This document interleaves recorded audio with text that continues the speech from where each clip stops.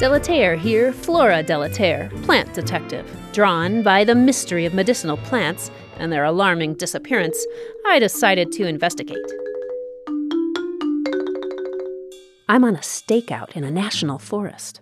Someone's poaching slippery elm bark, leaving stripped, dying trees. I hear they're coming back tonight. Slippery elm doesn't deserve this. For centuries, people have used its inner bark to soothe inflamed membranes of the throat, digestive and urinary tract, and bowel. In poultices, slippery elm helps heal skin problems. It was used in childbirth and abortion. You can also eat it.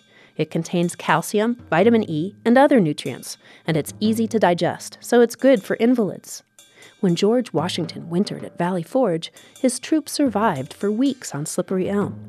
They also dressed wounds with it. I hear something. If I can collar these poachers, I'll tell them you can harvest slippery elm sustainably or cultivate it. The Plant Detective is a project of Montana Public Radio, Bastyr University, and the American Society of Plant Biologists.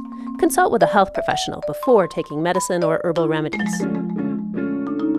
Folks, medicinal plants are everywhere, and you gotta treat them right, because someday they might be treating you.